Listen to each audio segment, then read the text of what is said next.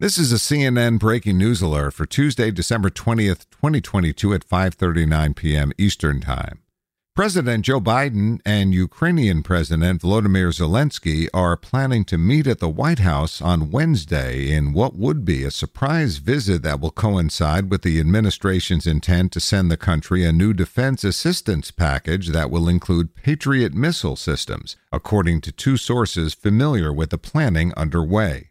The visit, which hasn't been finalized and has remained tightly held due to security concerns, would mark Zelensky's first trip outside Ukraine since the Russian invasion began in February of this year. For more CNN audio news, go to cnn.com/audio, cnn.com, or the CNN app.